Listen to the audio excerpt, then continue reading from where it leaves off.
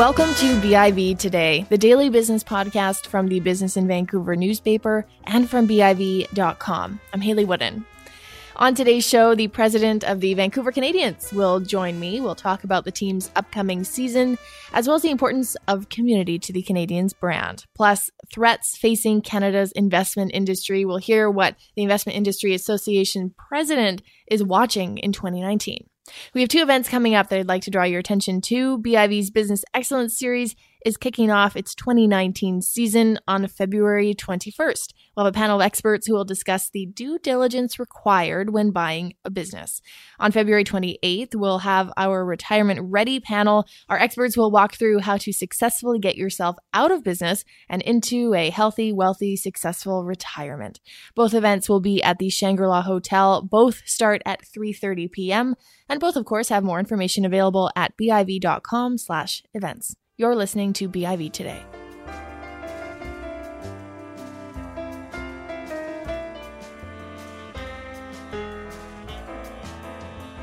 On Friday, the Vancouver Canadians host the 9th annual Scotiabank Vancouver Canadians Hot Stove Luncheon. It raises funds for the Canadians Baseball Foundation, which in turn supports local charities, teams, and organizations throughout the Lower Mainland.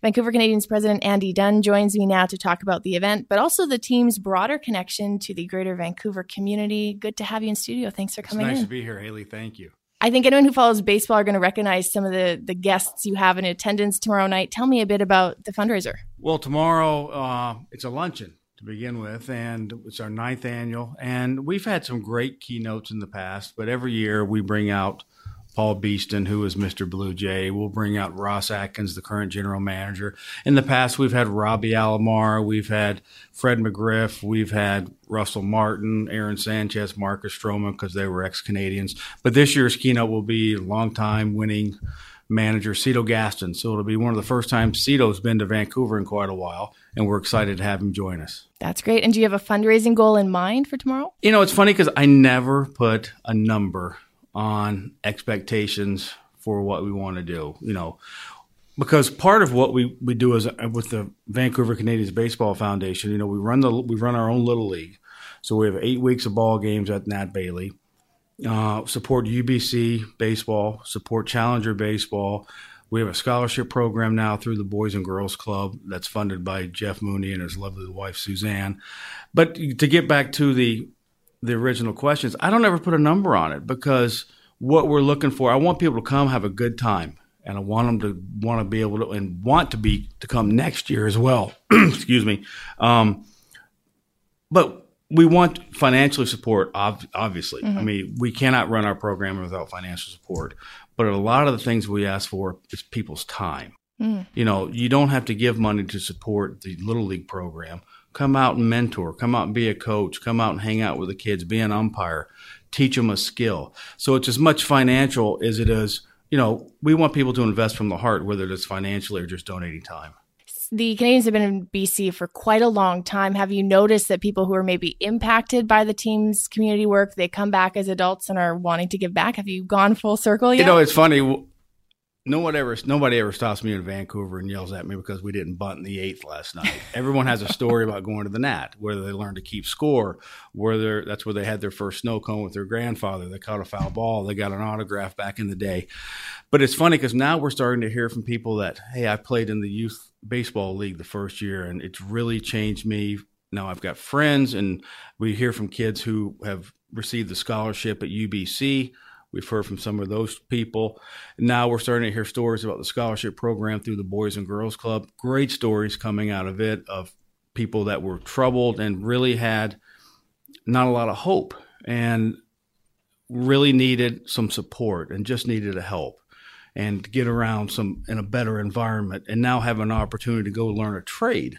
And a scholarship program is really about learning a trade. It's not a 4-year, but it's substantial money so people can go out and learn a trade. Because if certain trades these days, you can make an outstanding living. And I think one of the first ones we did was a young lady who went out and got her hairdressing license. I mean, she's set up forever now. She can always have a job. Yeah. And that's what's important. And that's what we're trying to instill. You know, it's not always a 4-year degree, but there are ways to better your life through what we can provide through the foundation. So, yeah, the one thing I want to do is I want to have eventually someone who played in the Little League,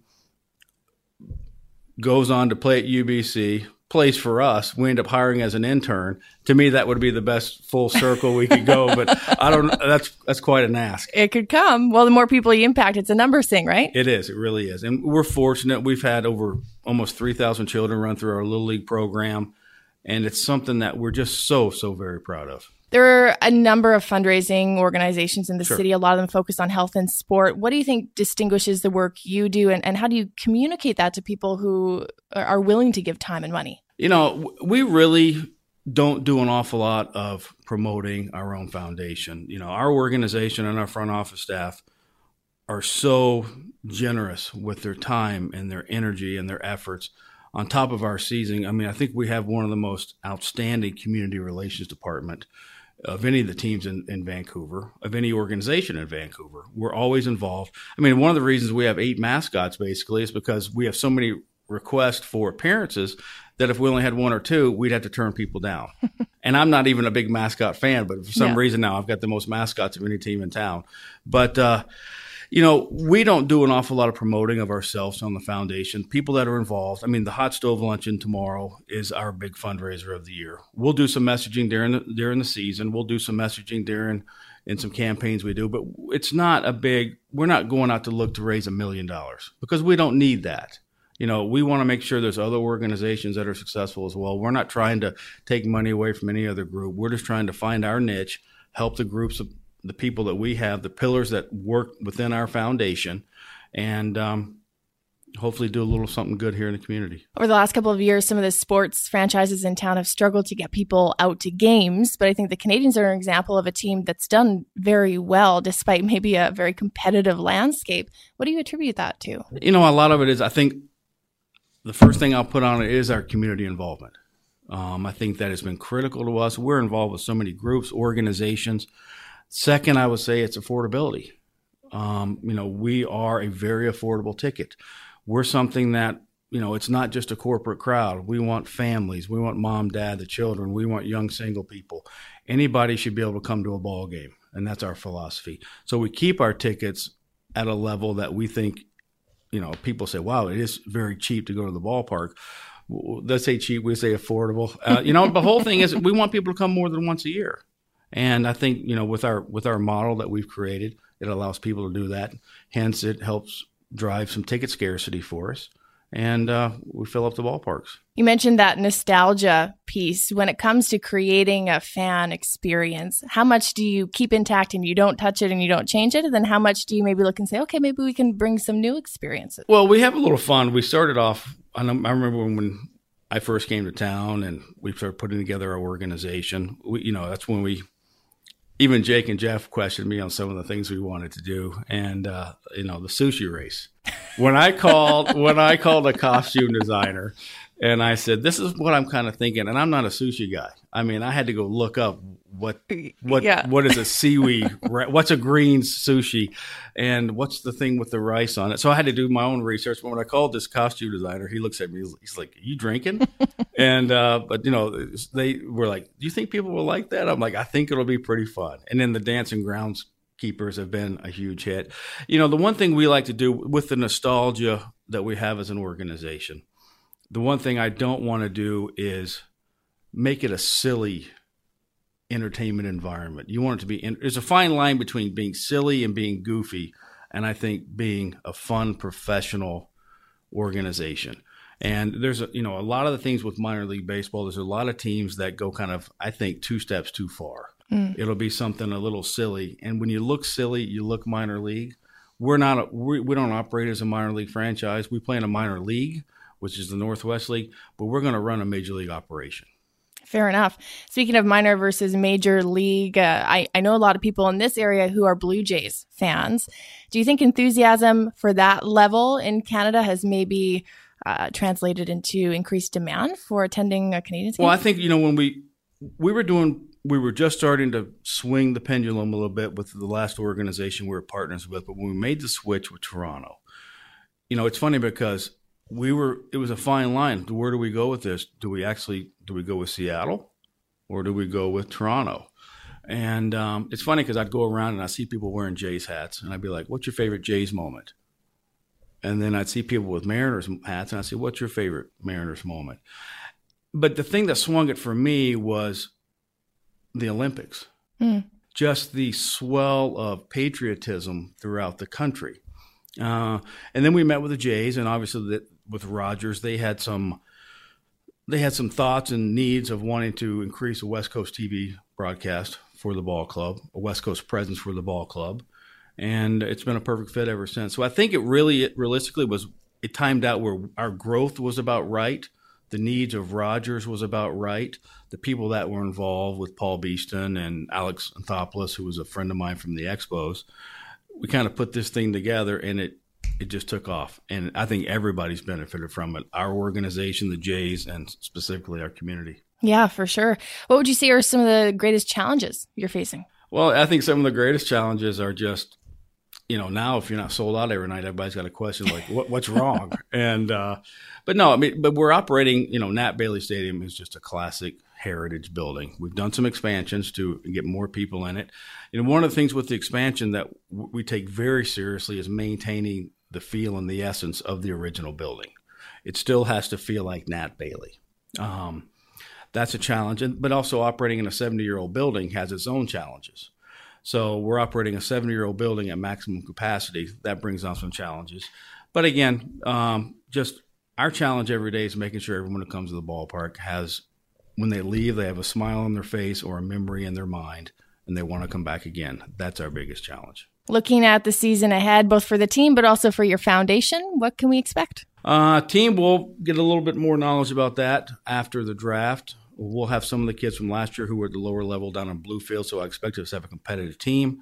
We'll have a new manager this year, Casey Candell, who was an old former Expo. We'll be managing the C's this summer. Foundation-wise, we're going to have a new initiative that we're going to announce Friday, and it's something that I'm really proud of. It's going to add just another arm to our foundation, another way for us to impact our community, and we always try to impact through our sport, which is baseball. So we'll hopefully have an announcement on that Friday, and if it's not Friday, it'll be soon after. But we're just going to keep growing and having fun and waiting for the summer to get here. Perfect. Andy, thanks so much for coming on the show. My pleasure. Thank you. That's Andy Dunn, president of the Vancouver Canadians.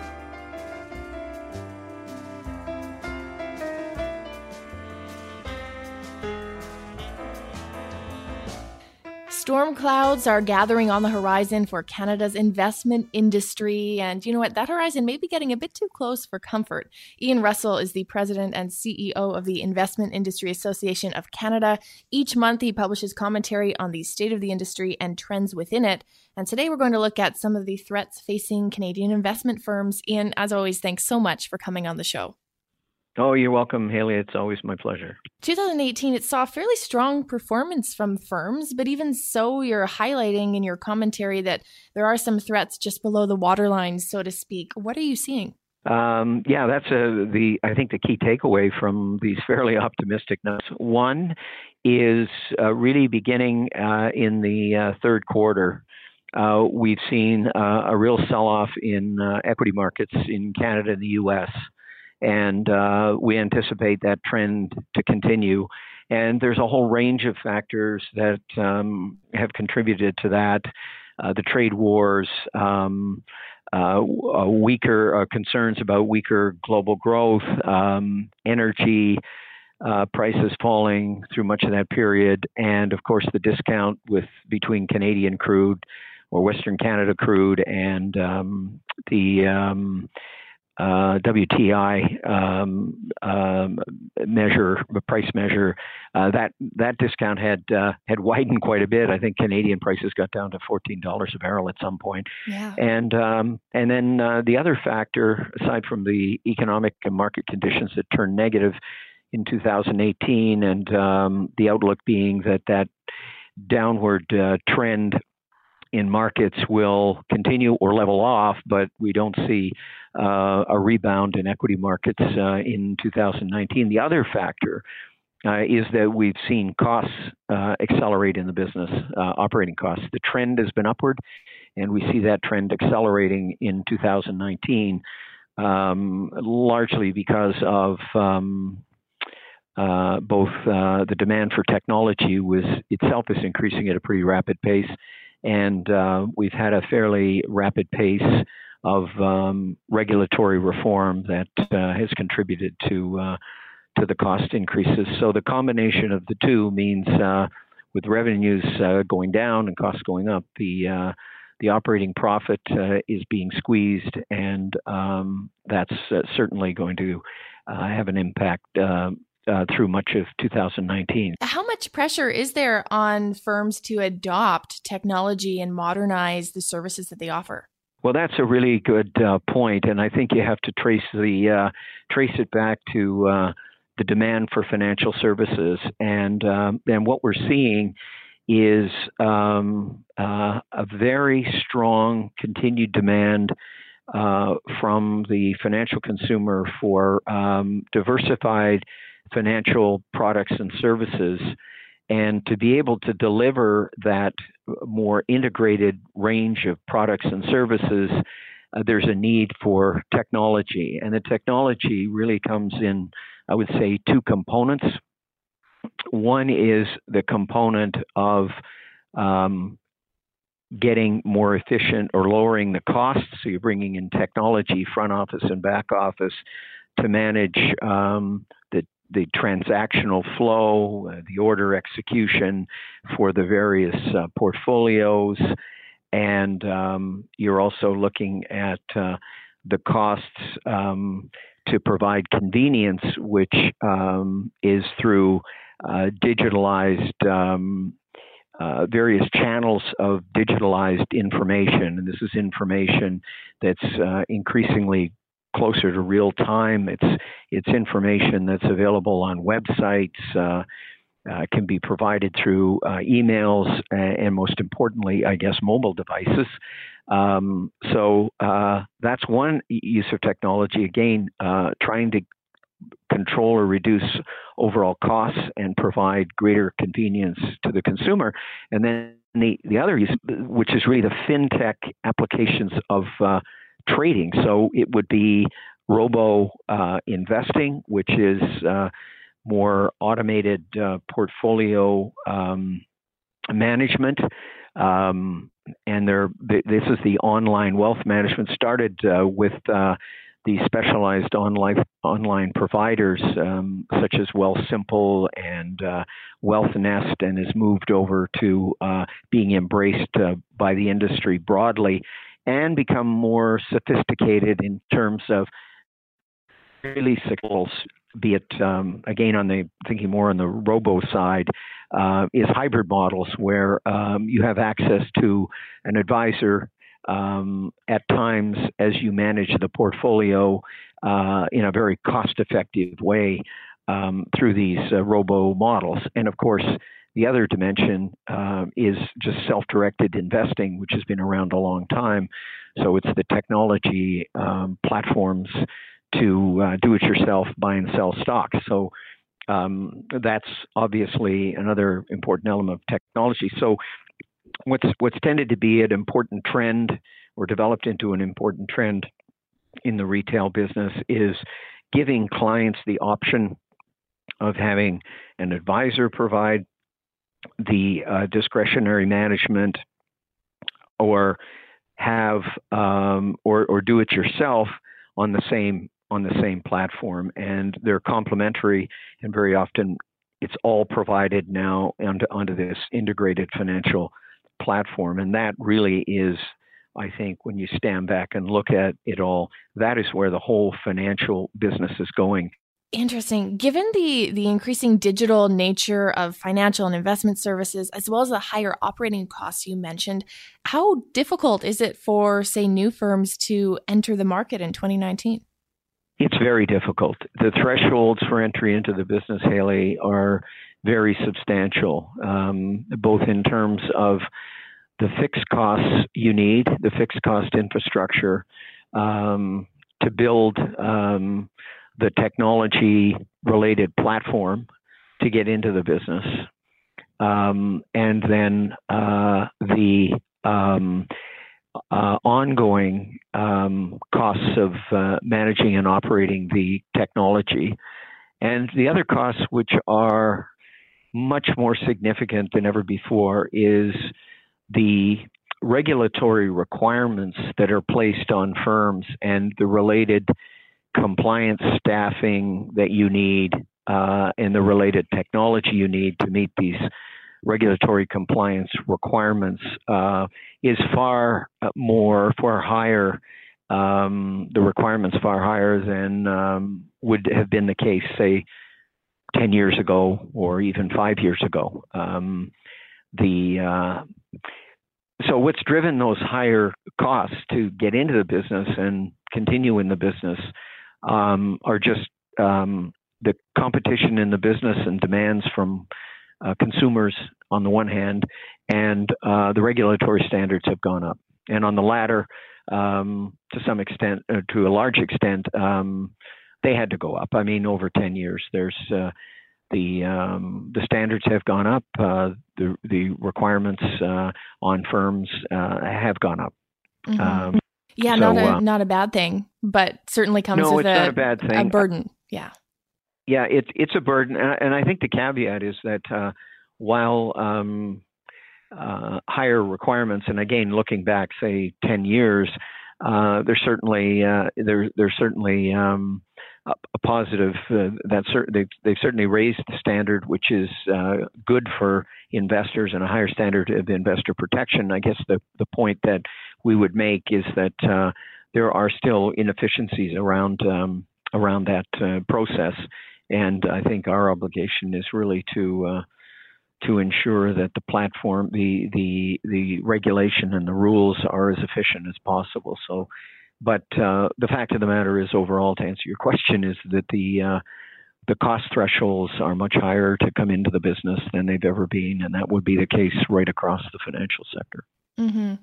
You mentioned a bit earlier the sell-off in the equities markets that we've seen. We've also heard from people in business and in industry that capital has been flowing south, in part because of trade uncertainty, but also because of differences between tax competitiveness here in Canada versus the U.S. We have some new tax measures here.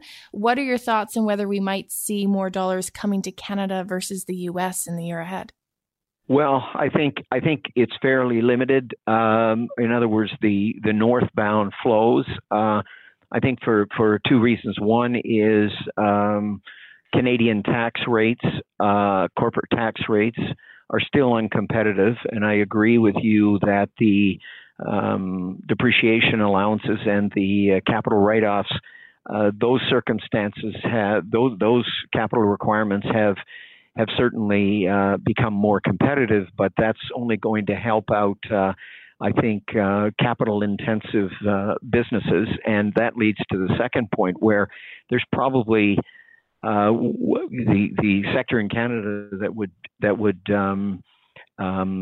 be an area where you would see a lot of capital-intensive investment is in energy, and right now, both energy and mining are not attractive in Canada.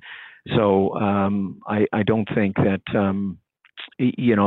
that's a big part of the Canadian economy, that's enticing a lot of capital flow. So I guess the bottom line is, I would say that the uncompetitiveness is still there very much in corporate tax rates. And the other reason is a perception reason as well. I think the fiscal situation at the federal level is a serious one of, significant deficit financing. And yes, on a debt to GDP ratio, it still seems responsible, but that can be very vulnerable to slower growth or recessionary conditions. And I think it acts as a disincentive in itself. And the other thing is the treatment of smaller. That would be a key. I guess the general business climate in Canada. And of course, personal tax rates are very high, and that for businesses that are in more the human capital area are less inclined to come into Canada as well. So those are some of the big factors. I think the perception argument, as well as the the tax reasons. And then for Canadian business going south, I think the higher tax rates on passive income for private corporations has encouraged those companies which tend to be engaged very heavily in, we talked about this before, in investment banking, merchant banking activities are looking for opportunities in the U.S., which is still an attractive place to be. So Canadian capital moving south. So those flows are unfortunate, and they have a serious feedback effect on the Canadian economy. Mm-hmm. Looking at the year ahead, what are you going to be watching? What signs are you going to be looking for? Well, I think what we're going to be doing is monitoring our industry very carefully, and that means monitoring in particular two business lines. The key one being the retail business, to see how resilient that business is in weaker markets. I anticipate that that business will stay fairly robust. It just means it won't be growing as quickly as it would, and keeping an eye on the performance of the smaller firms in particular, because we've seen the costs escalate even faster at the smaller firms than the larger firms. And they don't have some of the advantages large firms have, particularly scale. So watching the health of that small firm sector, and I do anticipate we'll see further consolidation.